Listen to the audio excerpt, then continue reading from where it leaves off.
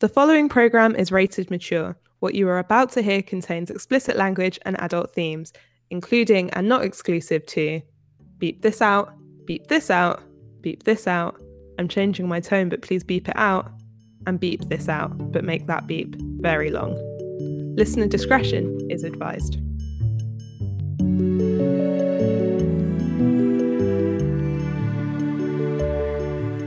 Hello, and welcome to Bonnets at Dawn, the only podcast that pits Jane Austen against all three Bronte sisters, but then takes like months-long breaks from actually doing that and explores other writers and just, other things related to the Brontes and Austens and Gaskells as well.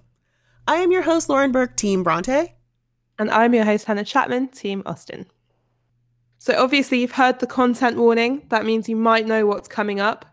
That's right, naughty bonnets. The only time that Lauren really lets me swear and then sometimes bleeps out half of the words I say, but then lets me say other really awful things. We first dropped a Naughty Bonnets in December last year. If you haven't heard it already, it included very special guests Summer Sparrison and Mary Cravenor. And we talked about Sexy Pride and Prejudice and Sexy Northanger Abbey. I did a John Thornton impression that I'm not doing this time. So if you want to hear it.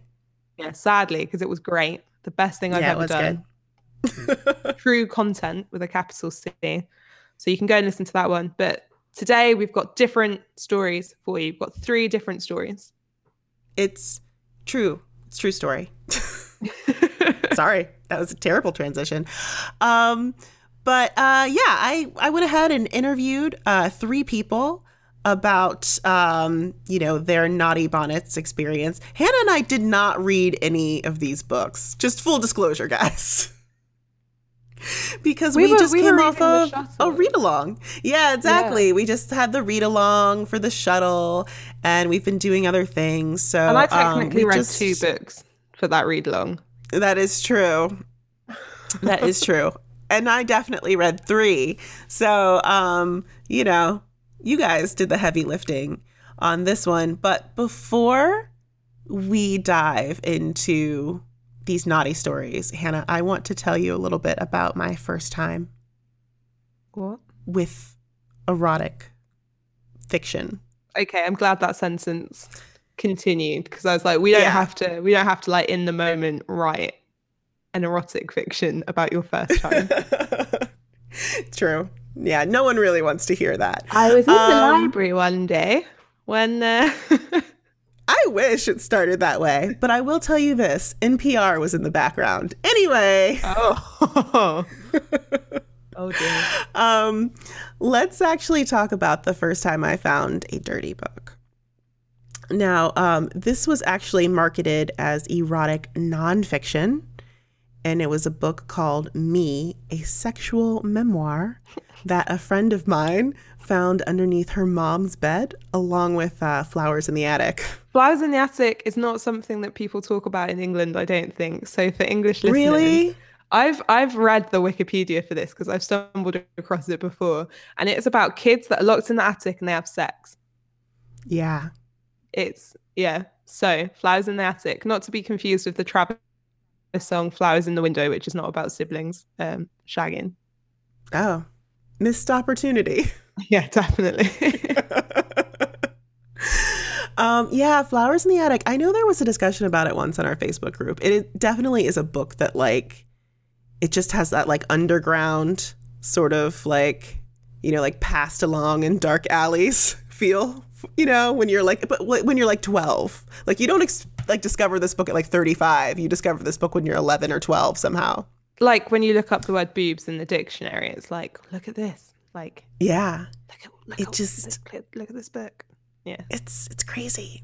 So, Me is a book that I read bits of when I was 12. Like a friend like passed it to me, and we just kind of like giggled over some of the lines, some of the scenes at a slumber party. And then years later, I was describing this book to my sister-in-law of course, like you do. And I was like, wait a minute. It was so over the top, just everything that I was like describing. Because I was like, yeah. And then this girl gets a job on a sex boat. Sex boats are a thing, right? Sex boat. Yeah. It's like a cruise, but like the activity is sex. So yeah, that's a thing. I want to go I on was a sex describing boat. this. I'd go on a sex Do you? No. Well, no. you know. I don't know. I was just trying to stay relevant, I guess. Please don't buy me tickets for that.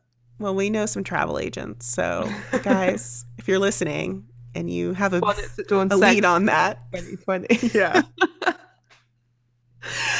So, yeah, I'm like describing this book to my sister-in-law and I'm like, this is pretty over the top. I bet this was not a real memoir. So then I just, I started looking into it and I kind of couldn't remember very much about it. All I could remember was that it was by Anonymous. It was called Me. And I could kind of remember the logo for the publisher, which ended up being Bantam Books. So all I was able to really dig up on this title was that in the 1970s, Bantam published a series of supposedly true sexy time memoirs, and they were called Her, Him, Us, and Me, and they were all anonymous.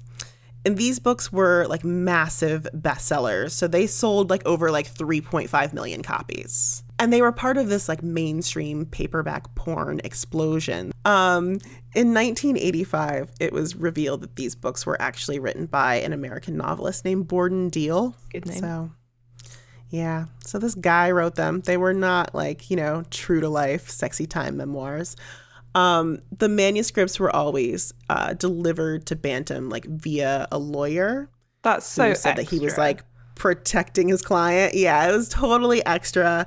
I go back and forth on this because I'm like, I kind of think that the publisher was in on it. I bet the publisher was in on it and they were just saying like, oh, he leaves them in an unmarked suitcase on the 9:45 a.m. train to whatever, and then one of our interns goes and picks it up.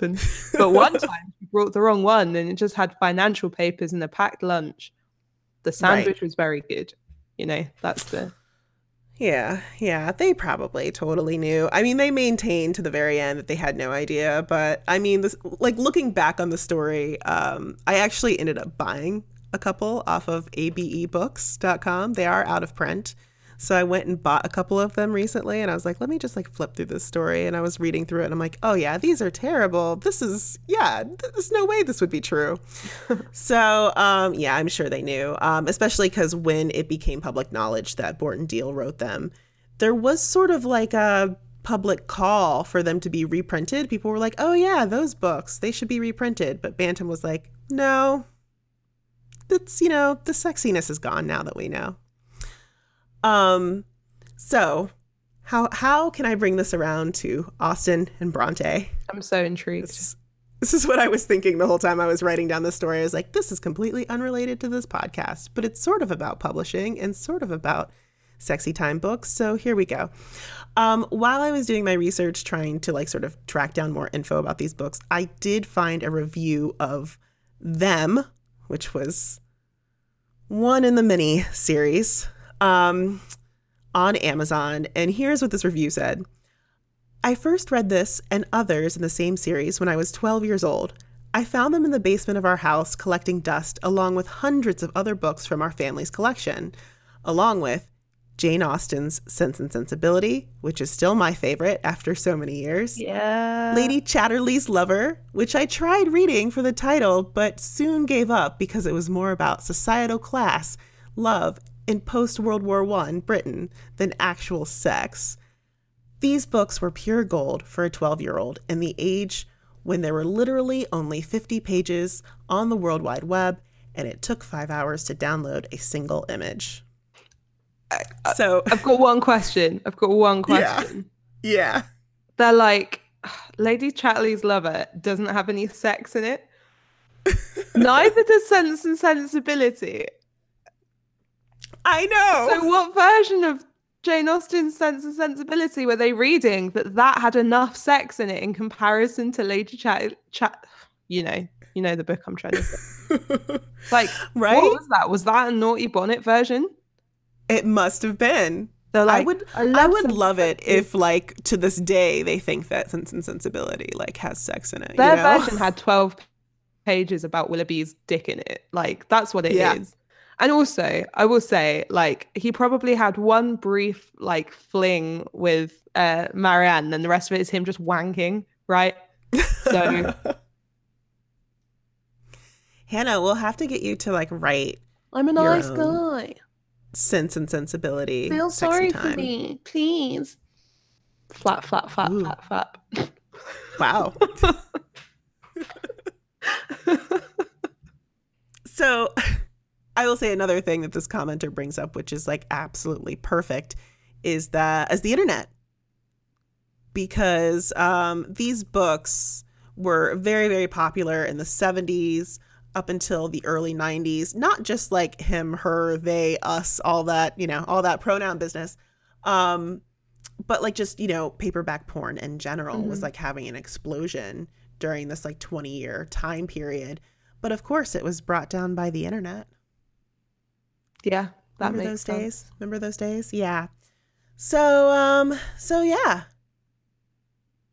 There we go, guys. There's my story. I brought it back around to sort of fit our podcast. Very awkwardly.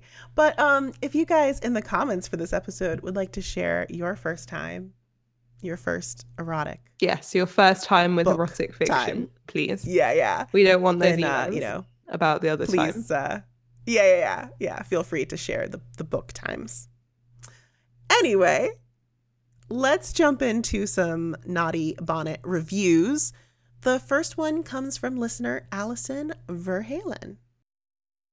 Now, I have to ask you, which book did you choose for us?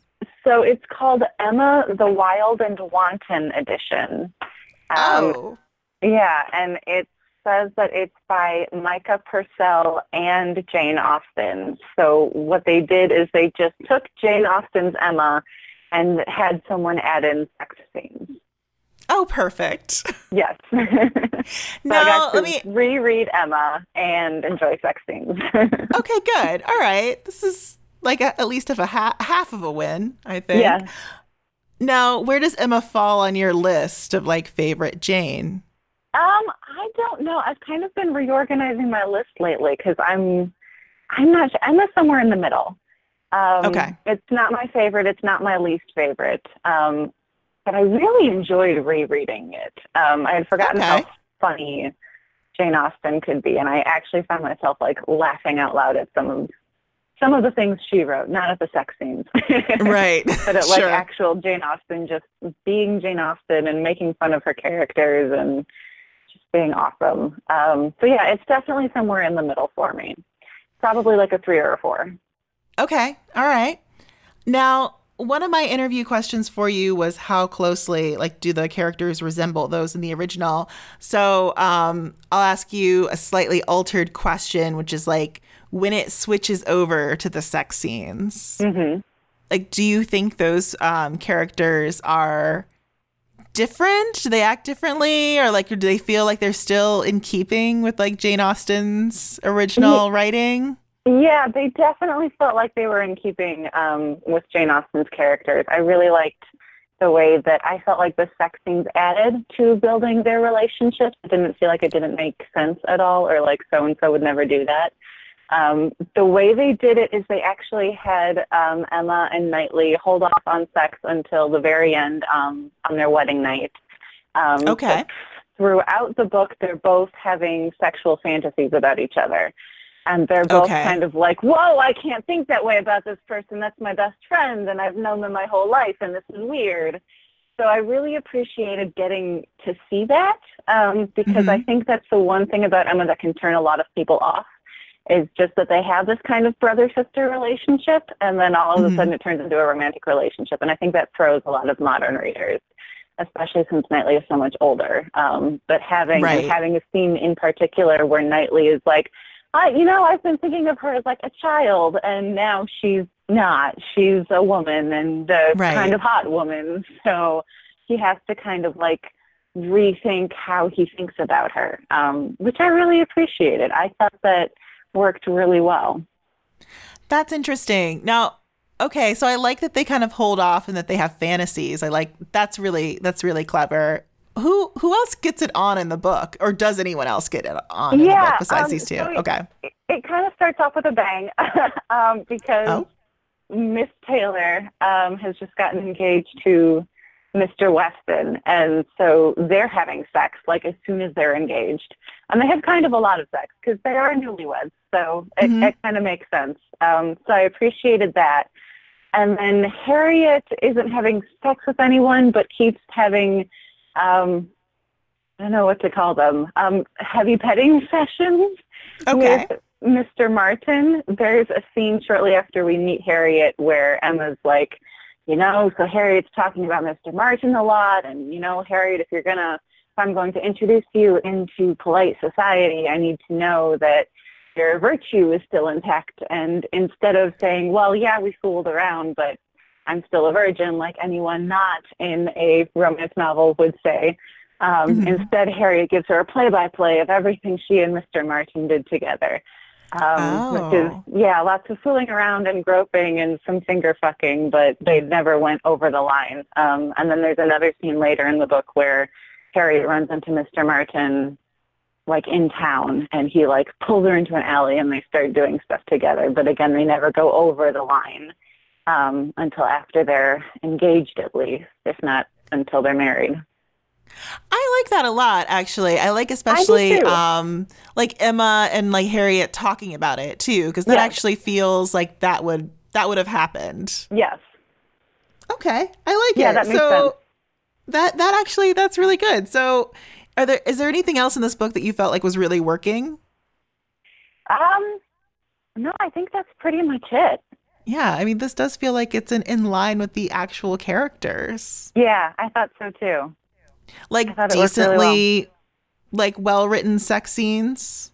Yeah, I mean, there's still like sex scenes. You're still going to have the typical, like, there's only a few words people use for penis, and they never really say like my vagina or anything. They're like the secret part between my legs, which I guess someone of that era would describe it that way. So that kind of made sense. Yeah, I mean, pretty typical. If you've read that kind of stuff, it's along those same lines. Okay. All right. Now, did you have like a favorite scene or a favorite like line of dialogue? I think my favorite scenes were Harriet actually getting it on with Mr. Martin, especially because Harriet is so innocent and like, I don't really know what we did, but I liked it. So now what's like not working? What was just like the worst part of this? Yeah, I don't know if I would say it didn't work, but it definitely made me uncomfortable. The scene where Mr. Elton proposes to Emma, and I can't remember how it goes in the original, but in this one, they're in a carriage alone together, and he's like literally throwing himself at her and forcibly kissing her and pulling her onto his lap, and she's resisting. Oh, gosh. Yeah, it was. I was concerned for Emma for a bit. Yeah. So, like, nothing happens. He doesn't actually rape her, but he's, like, groping her and, like, trying to tear her clothes off. And she's like, whoa, Mr. Elton, you've had too much to drink. Back off. Slow down. And he's clearly drunk in this scene. So he's not really comprehending until a little later, like, what she's really saying. So that was just a really uncomfortable scene for me to read. Yeah, that's really upsetting. Like, especially because I think that carriage ride in the original text is really funny. Yeah. Like, just that realization that, like, oh, no, this woman is never going to think of you that way. And just, like, I always, there are a few lines in that scene that actually always just really make me laugh. Yeah, so I definitely was not laughing upsetting. This time. I was just like, oh, I really hope Emma gets out of this okay. Now, did you find it, like, ultimately satisfying? Like, do you feel like the sex scenes, like, the added sex, like, added something to the book? Or, have you ever wanted to see any of these characters, like, get it on? Yeah, I can't say that I ever wanted to see them get it on. Because, Jane Austen is perfection, obviously. But I really did enjoy seeing them get together and, like I said, fantasize about each other and getting that added perspective, especially from Mr. Knightley's perspective. Mm-hmm. I really enjoyed getting to see that. And I do think it added to their relationship. Like I said, getting to see them kind of adjust how they think about each other, I think really, really worked and did add to the story. So you'd recommend this version, you think? Oh, yeah, for sure. Unless the carriage scene is going to make you uncomfortable. Maybe if that triggers anything, maybe skip that scene. Our second Naughty Bonnet review is from Maggie, who is also known as Modern Austen on Twitter and Medium. If you guys want to follow Maggie, her handle on Twitter is mod_Austen. Almost persuaded? Yes, almost persuaded. Yeah. So what attracted you to this? So this was part of a series, correct? Or part of an anthology? So, yeah, it's part of an anthology called Bespelling Austen. Bespelling Jane Austen. And I read it a little while ago. And so when you asked if anyone wanted to be interviewed about Jane Austen erotica, I remembered this story because there's at least one like scene that is kind of like a one-handed, reading type of scene between the two main characters that aren't Anne Elliot and Captain Wentworth, but based on them, and they're Jane Everett and Captain Robert Mitford. Okay. Yeah, so that's why I picked it. Although Persuasion, going to be honest, I know how you guys feel about, or at least how Hannah feels about it. It's not my favorite. It's not my favorite either. It's growing on me, but I would say it's like probably number 3. Yeah, for me, it's right in the middle. Behind Northanger Abbey. So. Oh wow. Okay. Yeah. This is for another time, but I love Northanger Abbey. But anyway, yeah, Persuasion, and I just recently reread it not too long ago, and yeah, it's so if anything, Almost Persuaded, apart from like the romantic story that's in it, and I guess the sex scenes, it's kind of as boring to me as Persuasion. Whoa. So yeah, is that your issue with Persuasion? Because I didn't like it, and then I'm sort of like, I spent like a lot of time with it lately, and I'm growing to appreciate aspects of Persuasion. But do you find Anne Elliot boring? I find, you know what it is? And I came to realize this reading Almost Persuaded. I think that she and Captain Wentworth are almost too perfect. They don't have the flaws that like Lizzie and Darcy have, or even Emma and Knightley have, or that Catherine Morland and like Henry Tilney have. And I guess I like my characters to be flawed in some way. Anne Elliot, you know what? Anne Elliot has this.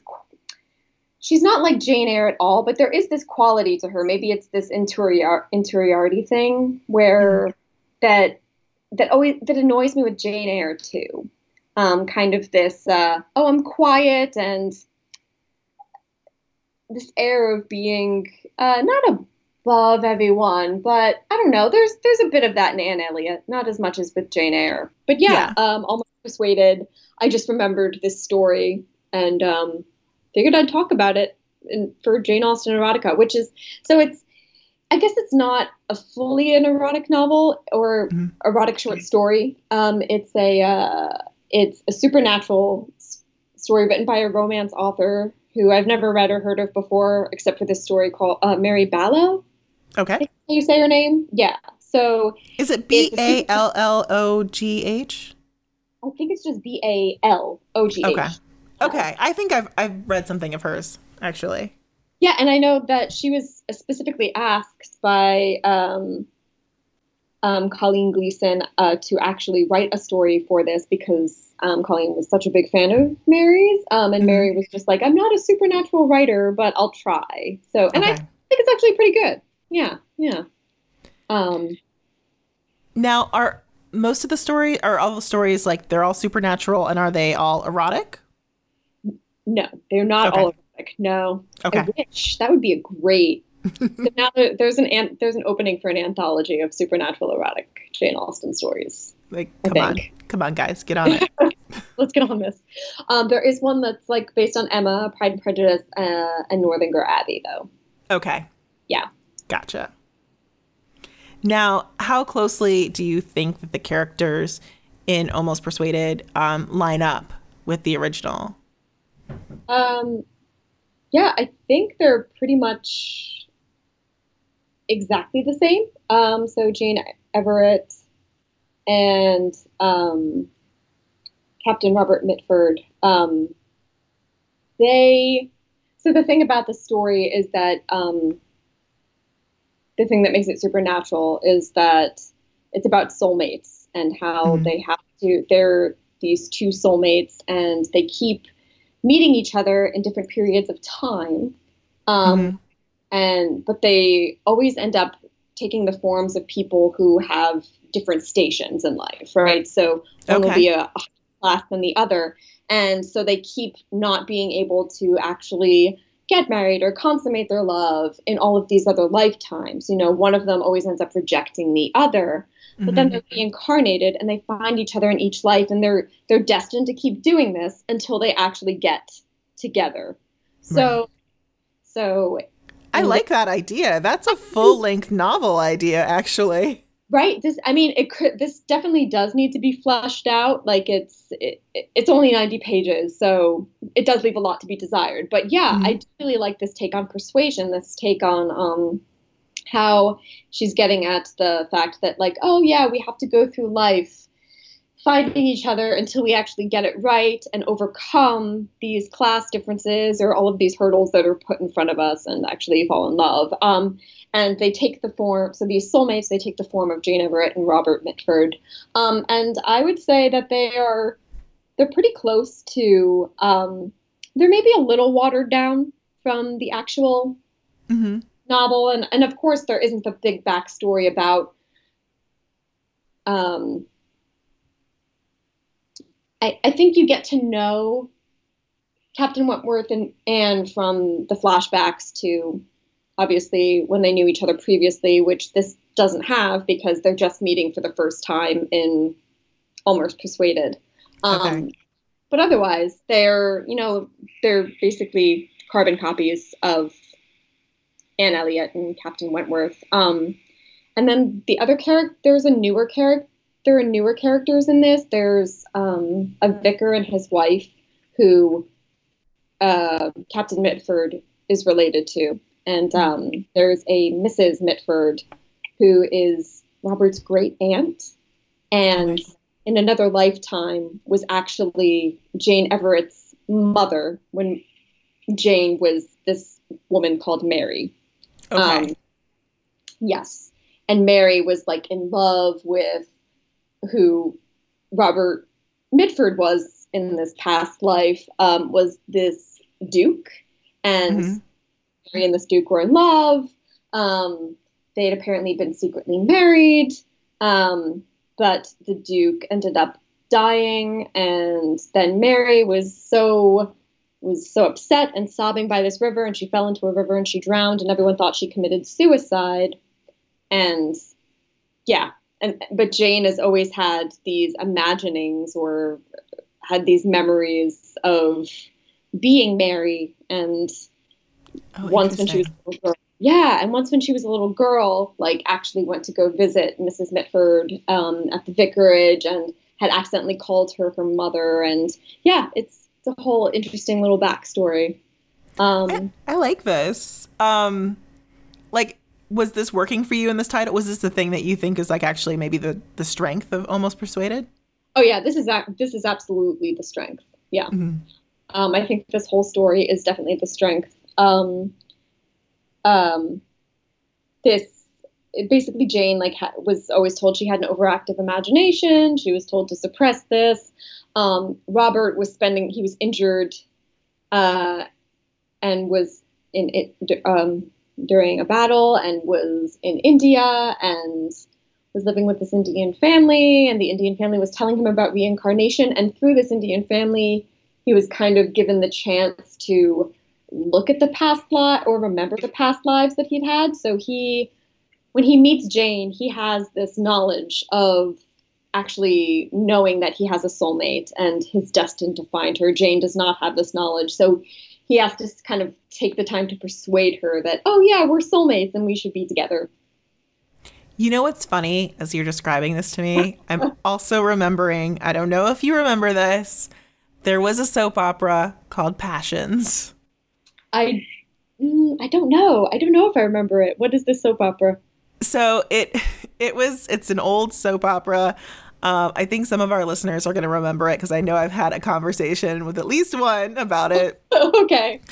But it stemmed from another soap opera, I believe, called Sunset Beach. And I don't know, somehow the two merged. Anyway, Sunset Beach was kind of like your standard soap opera. Passions had some of the same characters, if I remember correctly. But then it took a supernatural turn. So that's what really made it stand out. Oh, okay. Yeah, I mean, this was my favorite show. I can't believe it didn't last.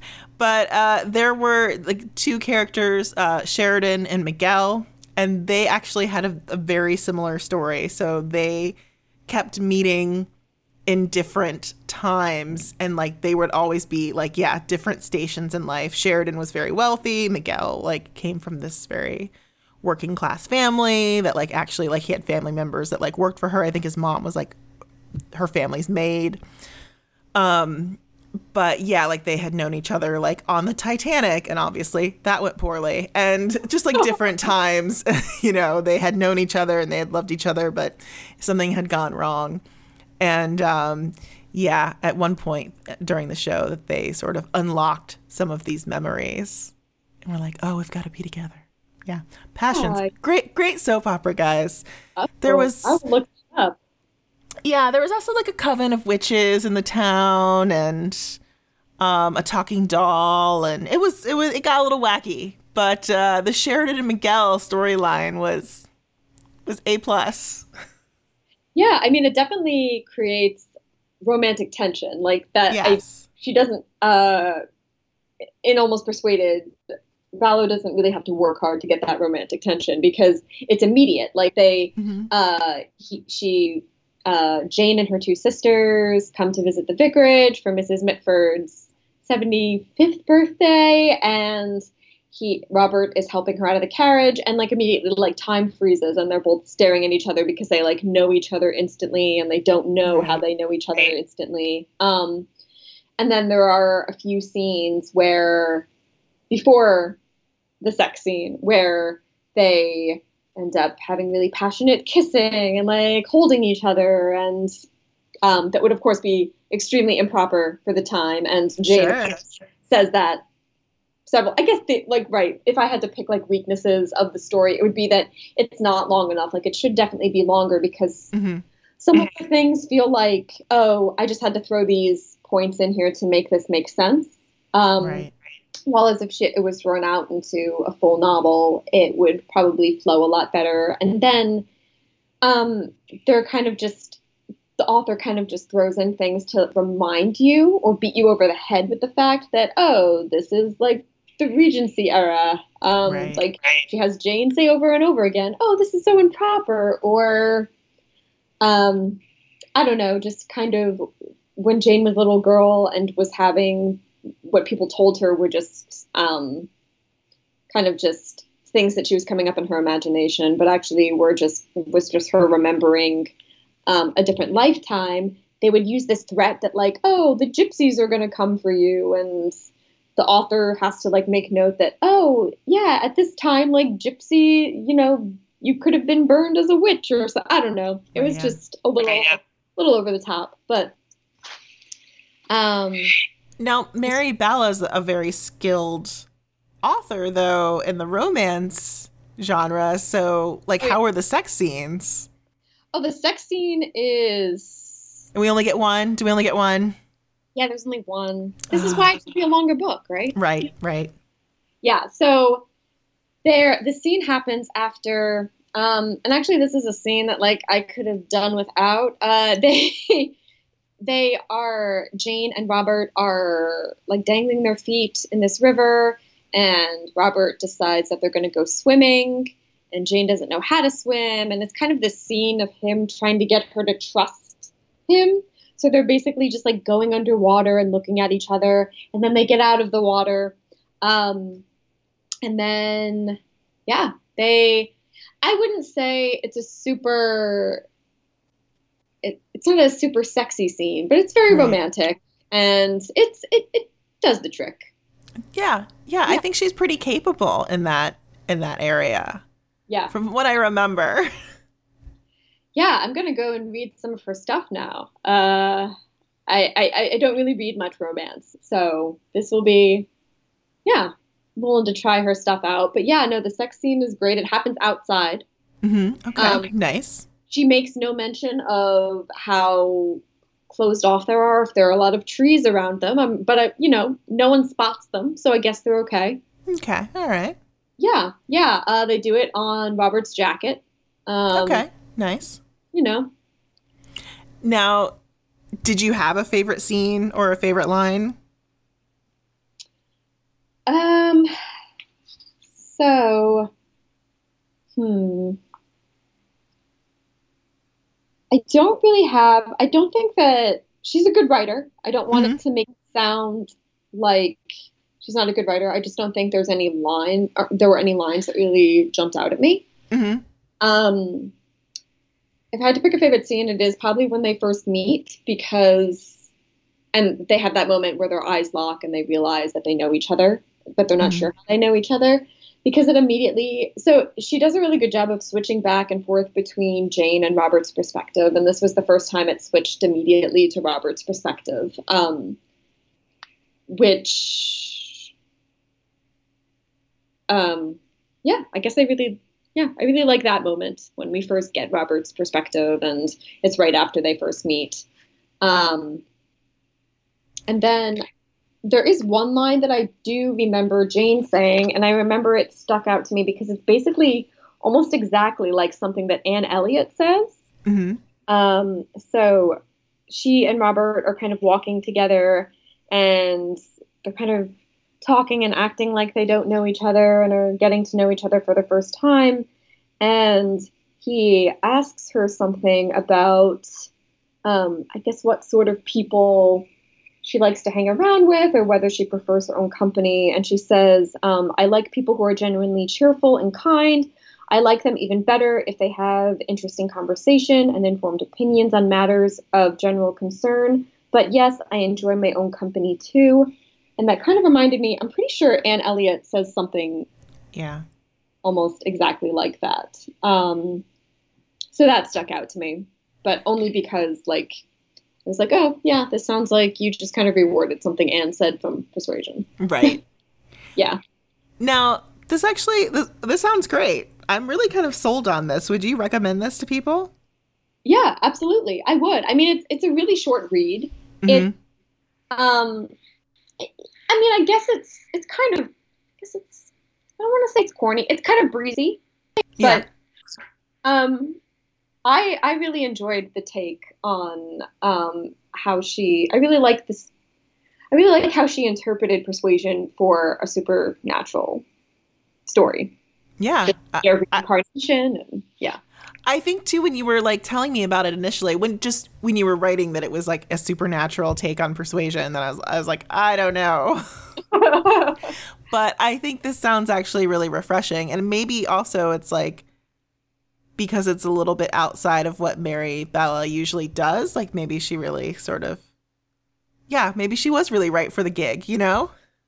And I mean, it's not an erotic story per se, but there is sexual tension. There is an actual sex scene. And I think supernatural novels do often, they just have this element of eroticism, I feel. Yeah.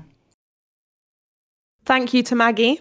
And now over to our last Naughty Bonnet review, which is from Robin over at Drunk Austin. This is Robin's third time on Bonnets at Dawn. And despite being one half of Drunk Austin, we've never managed to discuss Jane Austen with her. So to carry on that tradition, here we go.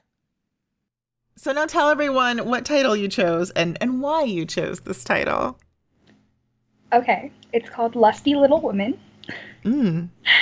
And it's Louisa May Alcott's classic retold as a risque romance.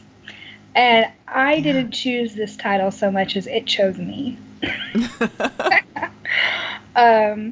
No, I had a friend who used to work for a company called Ulysses Press, and they're based out of New York.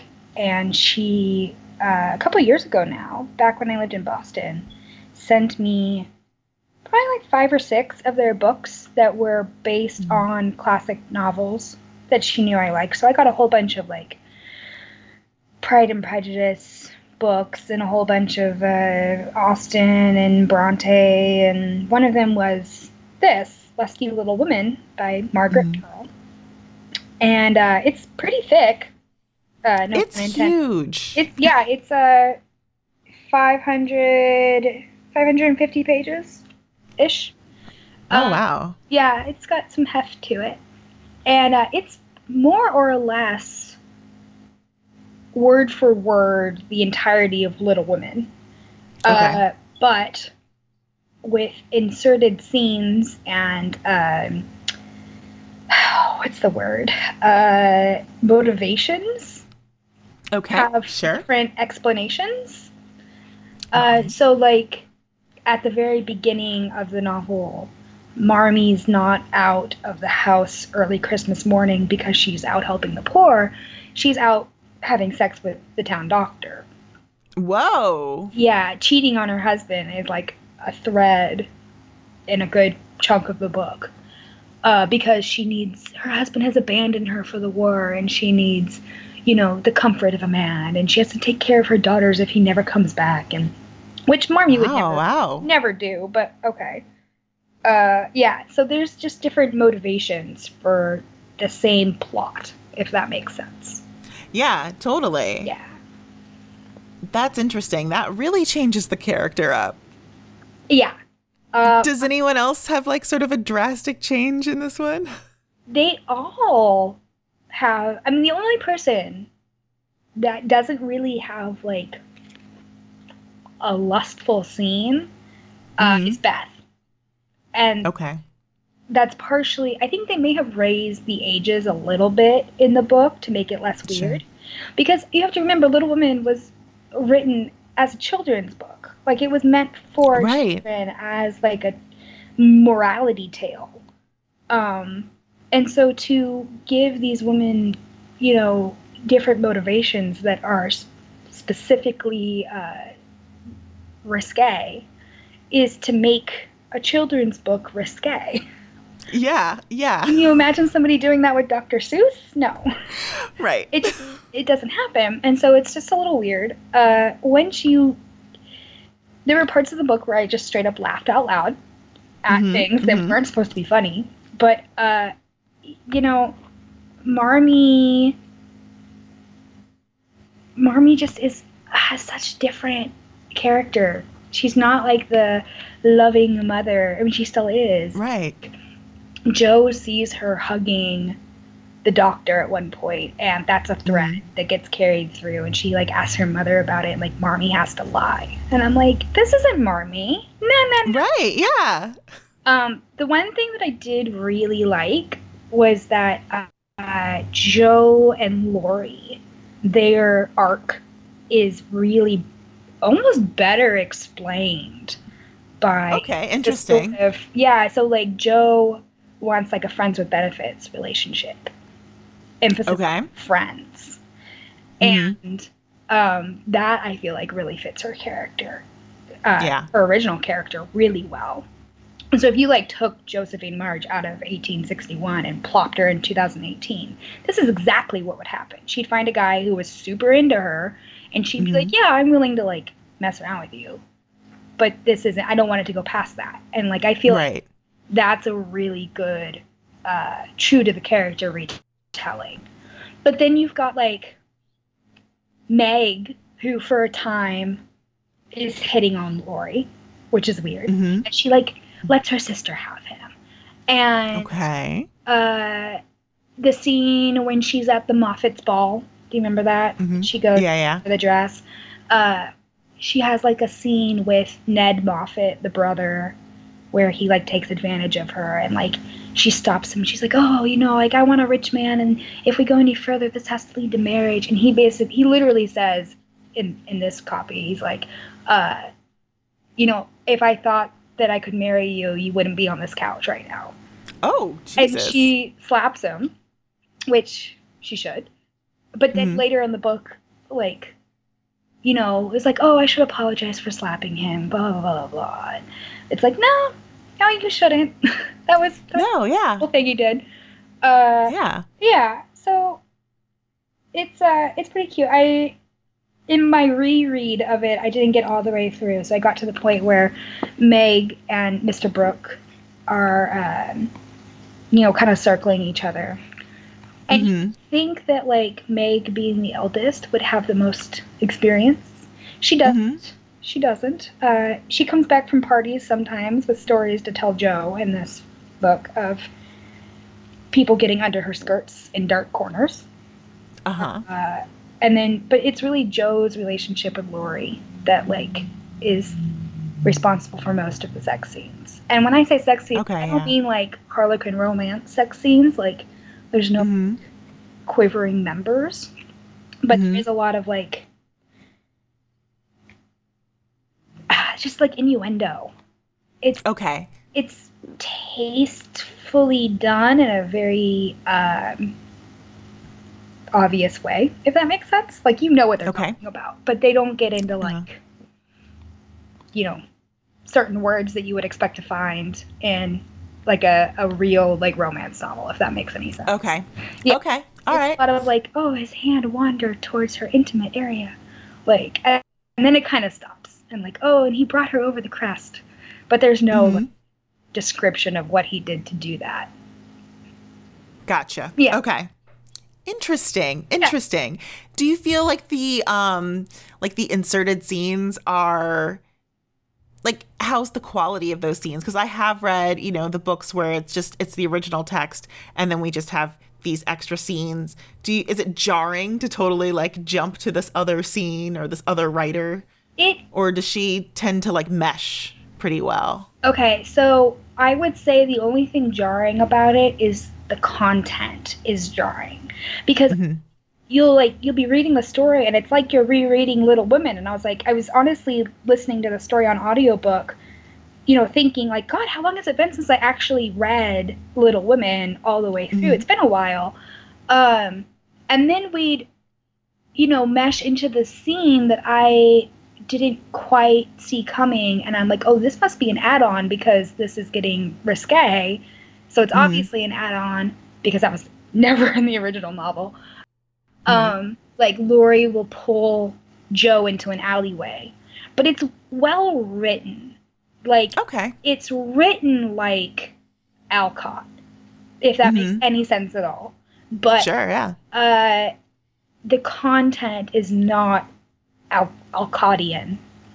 I like what you said earlier. Like, this is a children's novel. Yeah, it's weird. Is it? Can you see? I know. I'm like, is it satisfying? I know, right? God. I mean, is it satisfying in any way to see these characters like get it on in the bedroom, or is it something that you've thought about before or wanted?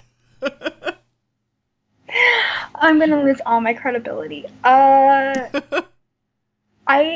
think you're lying if you've never thought about Winona Ryder and Christian Bale. Sure. Fair. So there's definitely, like, the stork didn't bring Meg's babies, okay? Right, There's some in the original novel.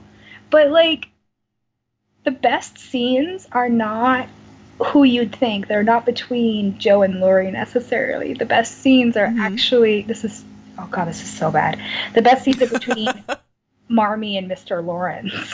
Oh, whoa. Yeah, they start like a thing. Marmee can get it. Marmee can and does get it. Yeah, it's I can't say I've ever like devoted time to thinking about this before, but now that I know it exists, it makes sense. Would you recommend this to the adult Alcott fan? I think people who are Alcott purists are going to hate it for obvious reasons. because it does strip away a lot of what I think people love about Alcott, which is the sort of like purity. Mm-hmm. Also, it's really, really jarring to read a scene with Marmee doing things that Marmee would never do. And then in the next paragraph or page or what have you, she is still spouting the sort of morality lesson that is typical of her character. And so the original novel is so sugary sweet that you expect that. Right. But in this book, it comes off as hypocritical. So it's a little hard to square. However, if you're like me and you will hate watch TV shows, this is a good book to hate read. Right. Because it's so bad it's good. And it's I wouldn't say it's worth your time, but it's certainly something interesting to have read. I don't regret reading it. I could have spent my time on better things, though, I'm sure. Yeah, it's a book. Okay, I've got to say it, Robin. People do write sexy fiction of children's books because I grew up reading them.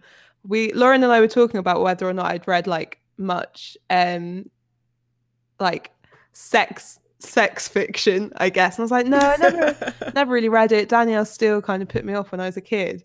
And then I was listening to this episode and I was like, hang on a second. Harry Potter fan fiction?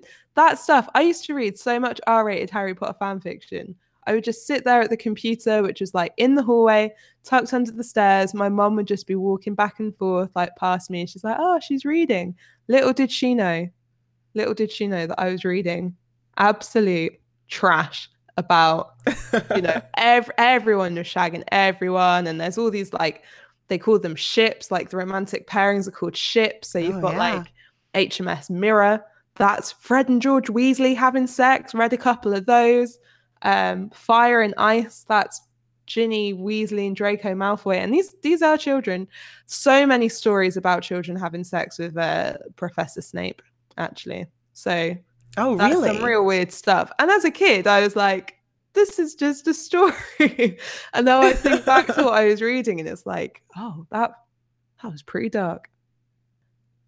Big thanks to all of our readers this week. If you guys want to check out these titles, they are, again, Bespelling Jane Austen, an anthology from Harlequin, Emma, the Wild and Wanton edition from Crimson Romance. God, I'm so stuffy.